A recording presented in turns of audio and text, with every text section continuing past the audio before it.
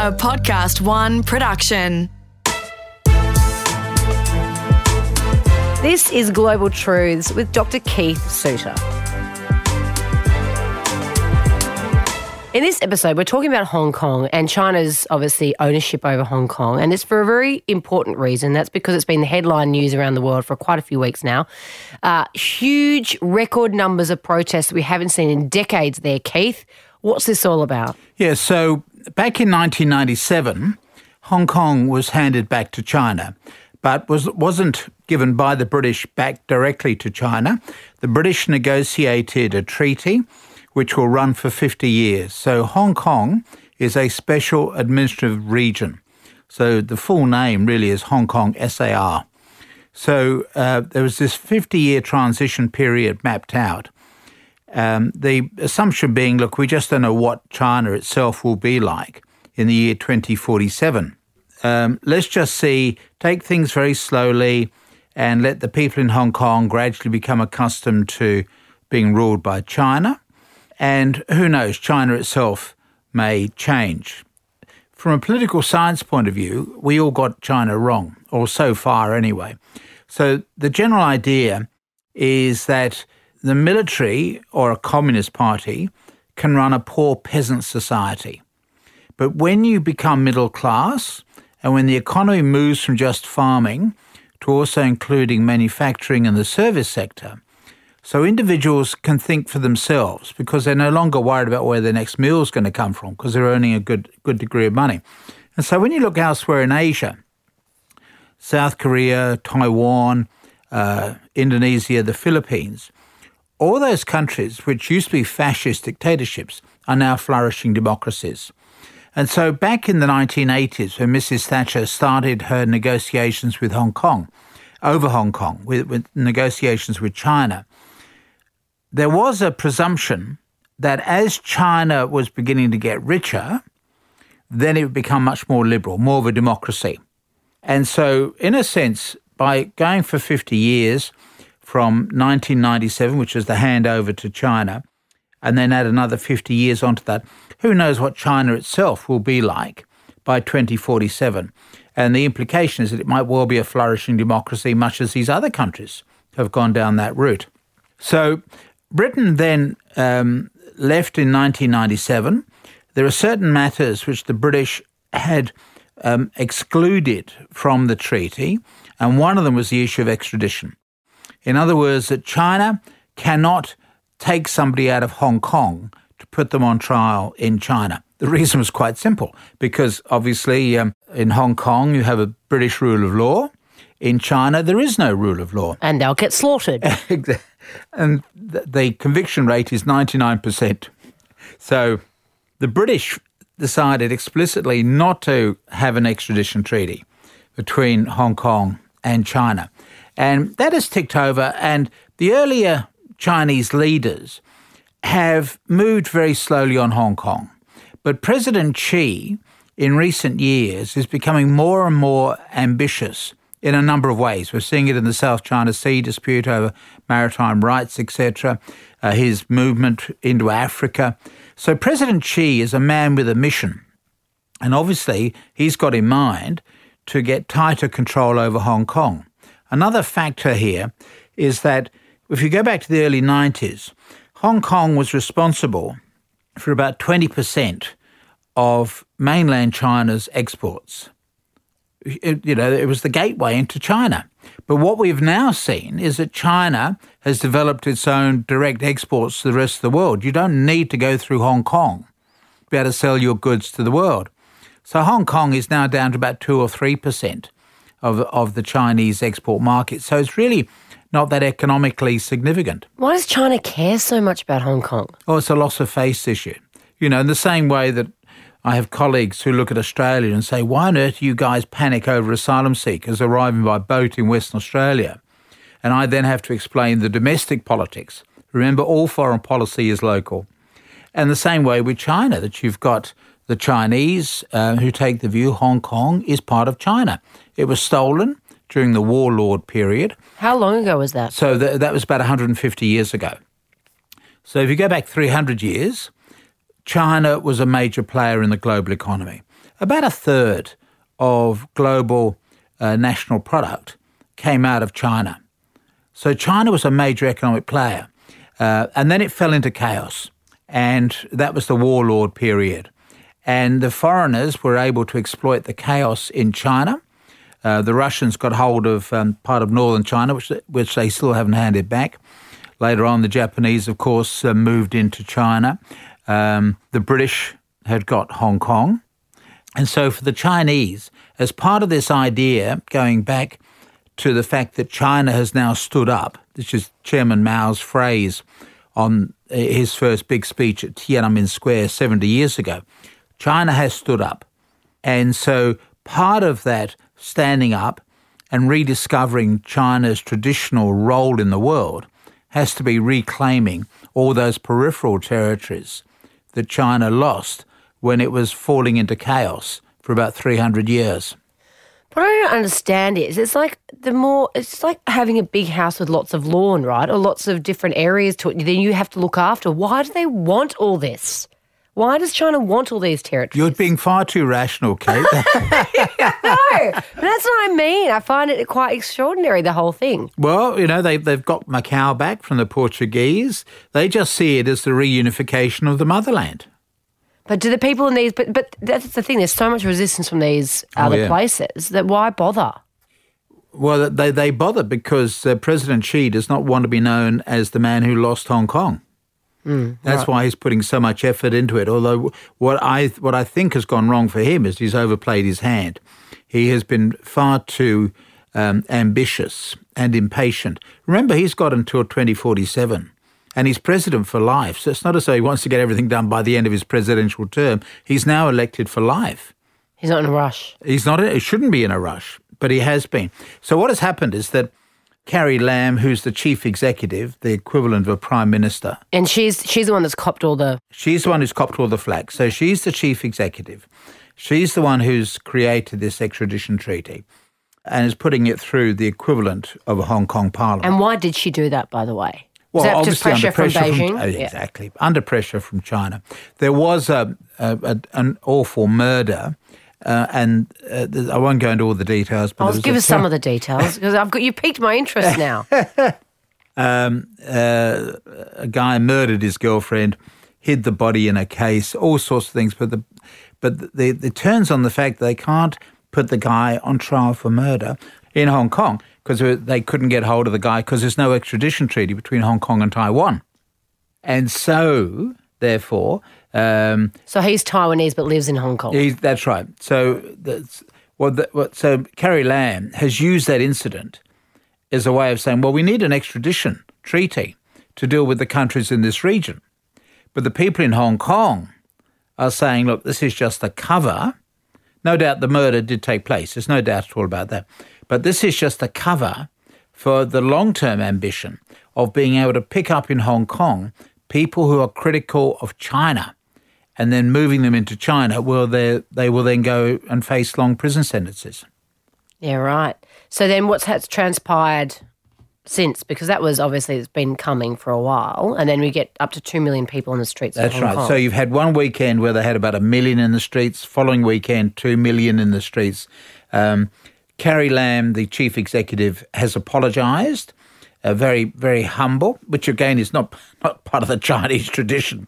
You can imagine President Xi in Beijing, obviously in a real mess because, it's his woman in Hong Kong who's let him down. She has apologised, but the demands of the campaigners are that she resigns, not just apologise, she goes. So she hasn't gone? She hasn't gone, and she intends to serve out the remaining 3 years of her term in office, right? So she's not resigning. She's apologised, but she's not resigning. There's been no apology yet for the behaviour of the police, although it is interesting that in the recent demonstration, the police were invisible and there was no violence. The previous week, there'd been awful violence, including somebody falling to their death. Whereas this time round, the police were simply not on the streets, and it was a very peaceful event with twice the number of demonstrators. So they want to get an apology out of the police for the behaviour, and they want the treaty itself not just to be suspended, which is what Carrie Lam has said she will do, but they want the treaty to be totally scrapped and not ever to reappear, or at least until 2047. Although, of course, at 2047, there's no need for such a treaty as part of China.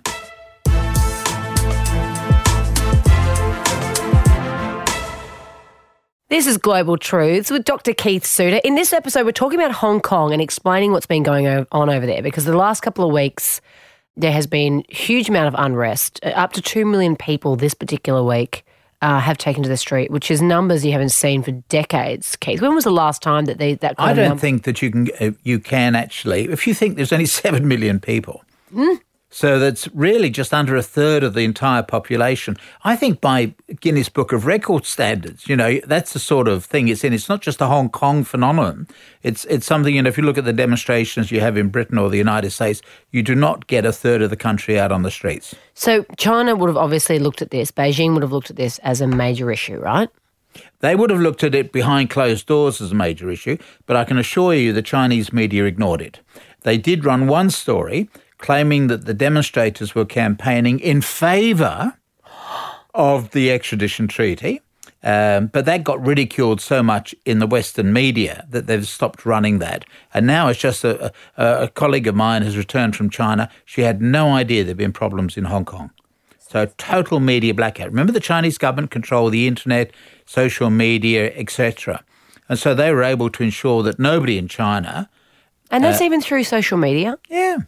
They control social media. But surely some things filter through. Or not really? Well, not really. It's a bit like trying to find out what happened in Tiananmen Square. That is blocked if you're in China and you go looking for it. Oh, wow. Extraordinary, really. It is extraordinary, but it shows the control of the Chinese government. Let's talk about the other territories just for a second, because I know that Hong Kong is just one of quite a few. You said they've reclaimed Macau. When did they do that? Oh, they did that shortly after Hong Kong. So we're looking at about, 20-odd years ago there. For Macau, same sort of transition arrangement. Of course, Macau is interesting because it's got the highest standard of living in the world, and its money comes out of gambling. Gambling is not allowed on the mainland. So if you're a rich Chinese person, you go into Macau. What's in Macau, though? Nothing. Casinos. That's it? That's it. So where is it geographically quite close to, geographically quite close to where Hong Kong is, and created for the same reason. This time it's the Portuguese who wanted a trading post in China. China is a huge country. It's it's about the size of Australia. So if you think about how big Australia is. So it's actually very difficult to occupy all of China. So what you can do, if you're an aggressive foreign power, is that you nibble away at the periphery, at the edges. So as I say, the British got Hong Kong, the Chinese got territory, which I've actually been at. I had a Christmas up on the frontier. Where's the frontier? Next to Mongolia? On the Yalu River. No. Oh, right. Yeah, but beyond Mongolia. So the river is frozen. So it's theoretically possible to walk from China to the Soviet Union. You wouldn't want to do that. You get your head shot off. Yeah. But you could walk across the river because the ice is so thick. You go across the river and you can walk into the adjoining country. Now, that land was stolen in the 1880s, 1890s, again at the time when China was in chaos. And the Soviets, or now Russians, are refusing to hand it back. So that's also another disputed territory. Wow. And then what about like the really quite high-profile ones, Tibet, Taiwan? Tibet, I think we need to look at quite separately because that's a separate territory. Tibet at one time was controlling China. Which is, again, fascinating. And we will have a whole thing on it, but just very briefly. Very briefly. So Tibet is the far western part of China. It's part of what some people might call the Wild West. You've also got Xinjiang, which is a predominantly Islamic territory, with the Kirkuk people. And there's no big cities there or anything, is it? It's quite underdeveloped by China's standards. Am I right or not? China, the areas may contain all sorts of rich minerals. And Tibet is on the roof of the world, right? Remember, the world has 3 poles. The North Pole, the South Pole, and the Himalayas, which includes a bit of Tibet. So when you look at where our water is stored, fresh water is stored, they're at the 3 poles, North Pole, South Pole, and Tibet. And that area, northern India, Pakistan, etc., So Tibet is certainly very significant. The Chinese have now just built a railway that will take you through to Tibet, because what they want is to move the Han Chinese, that's the majority population inside China. They want to move the Han into Tibet so as to be able to say, look, most of the people here want to have Chinese rule, because that's what they've done. It's what you see with Indonesia, with transmigration, that you move people into disputed areas, the way that Indonesians have moved Indonesian people from Java, etc., into West Papua. So if you say, well, look, why don't we have a vote to see how people feel? Well, the majority of voters by that time will be Chinese, not Tibetans. And then the other territory, of course, that is worth noting is Taiwan. So Taiwan hosts it gets very confusing. We actually have two Chinas, although you can only recognise one at a time. So you have the People's Republic of China, that's Chairman Mao's China. And the previous rulers were the nationalist Chinese, who then fled at the time of the Chairman Mao takeover 70 years ago. And they fled to Taiwan, which is predominantly a Japanese colony, right? Remember, the Japanese started to nibble away at China as well. One of their territories was Taiwan. So I've been to Taiwan a few times, as well as, of course, mainland China, and you'll find a number of people of a certain age who are fluent in Japanese, because the Japanese remained in control there until 1945. And then, of course, they lost World War II, and that territory was confiscated and was then handed back to China.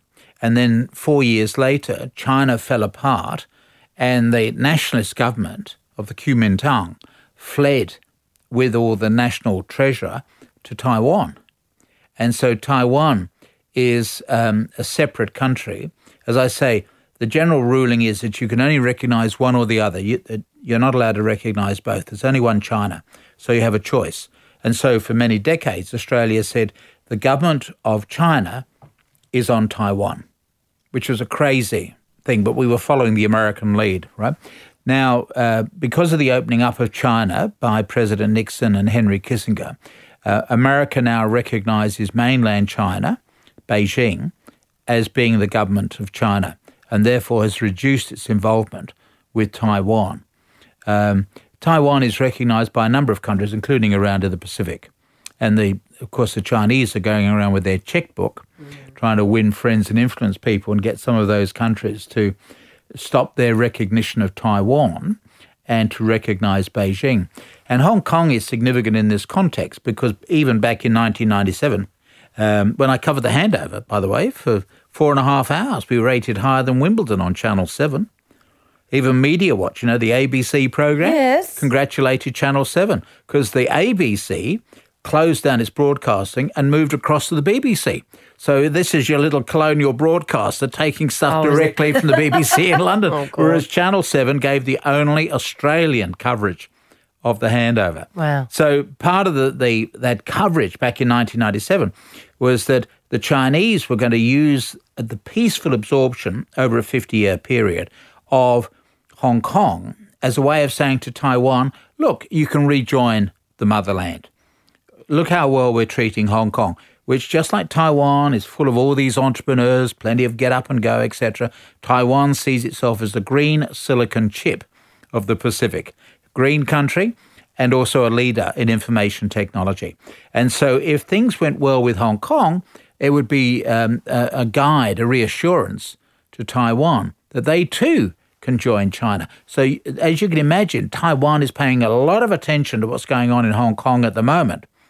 Because if they can see how brutally you get people treated in Hong Kong, you've got a lot of Taiwanese saying, well, look, we'd be better off trying to go on our own way and not be ruled from China. Because don't forget, a lot of people don't remember a time when they ruled from China.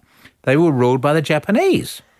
God, they're all bloody share it around, don't they? It's one of the joys of geography and politics. Well explained. Thank you, Keith. Thank you.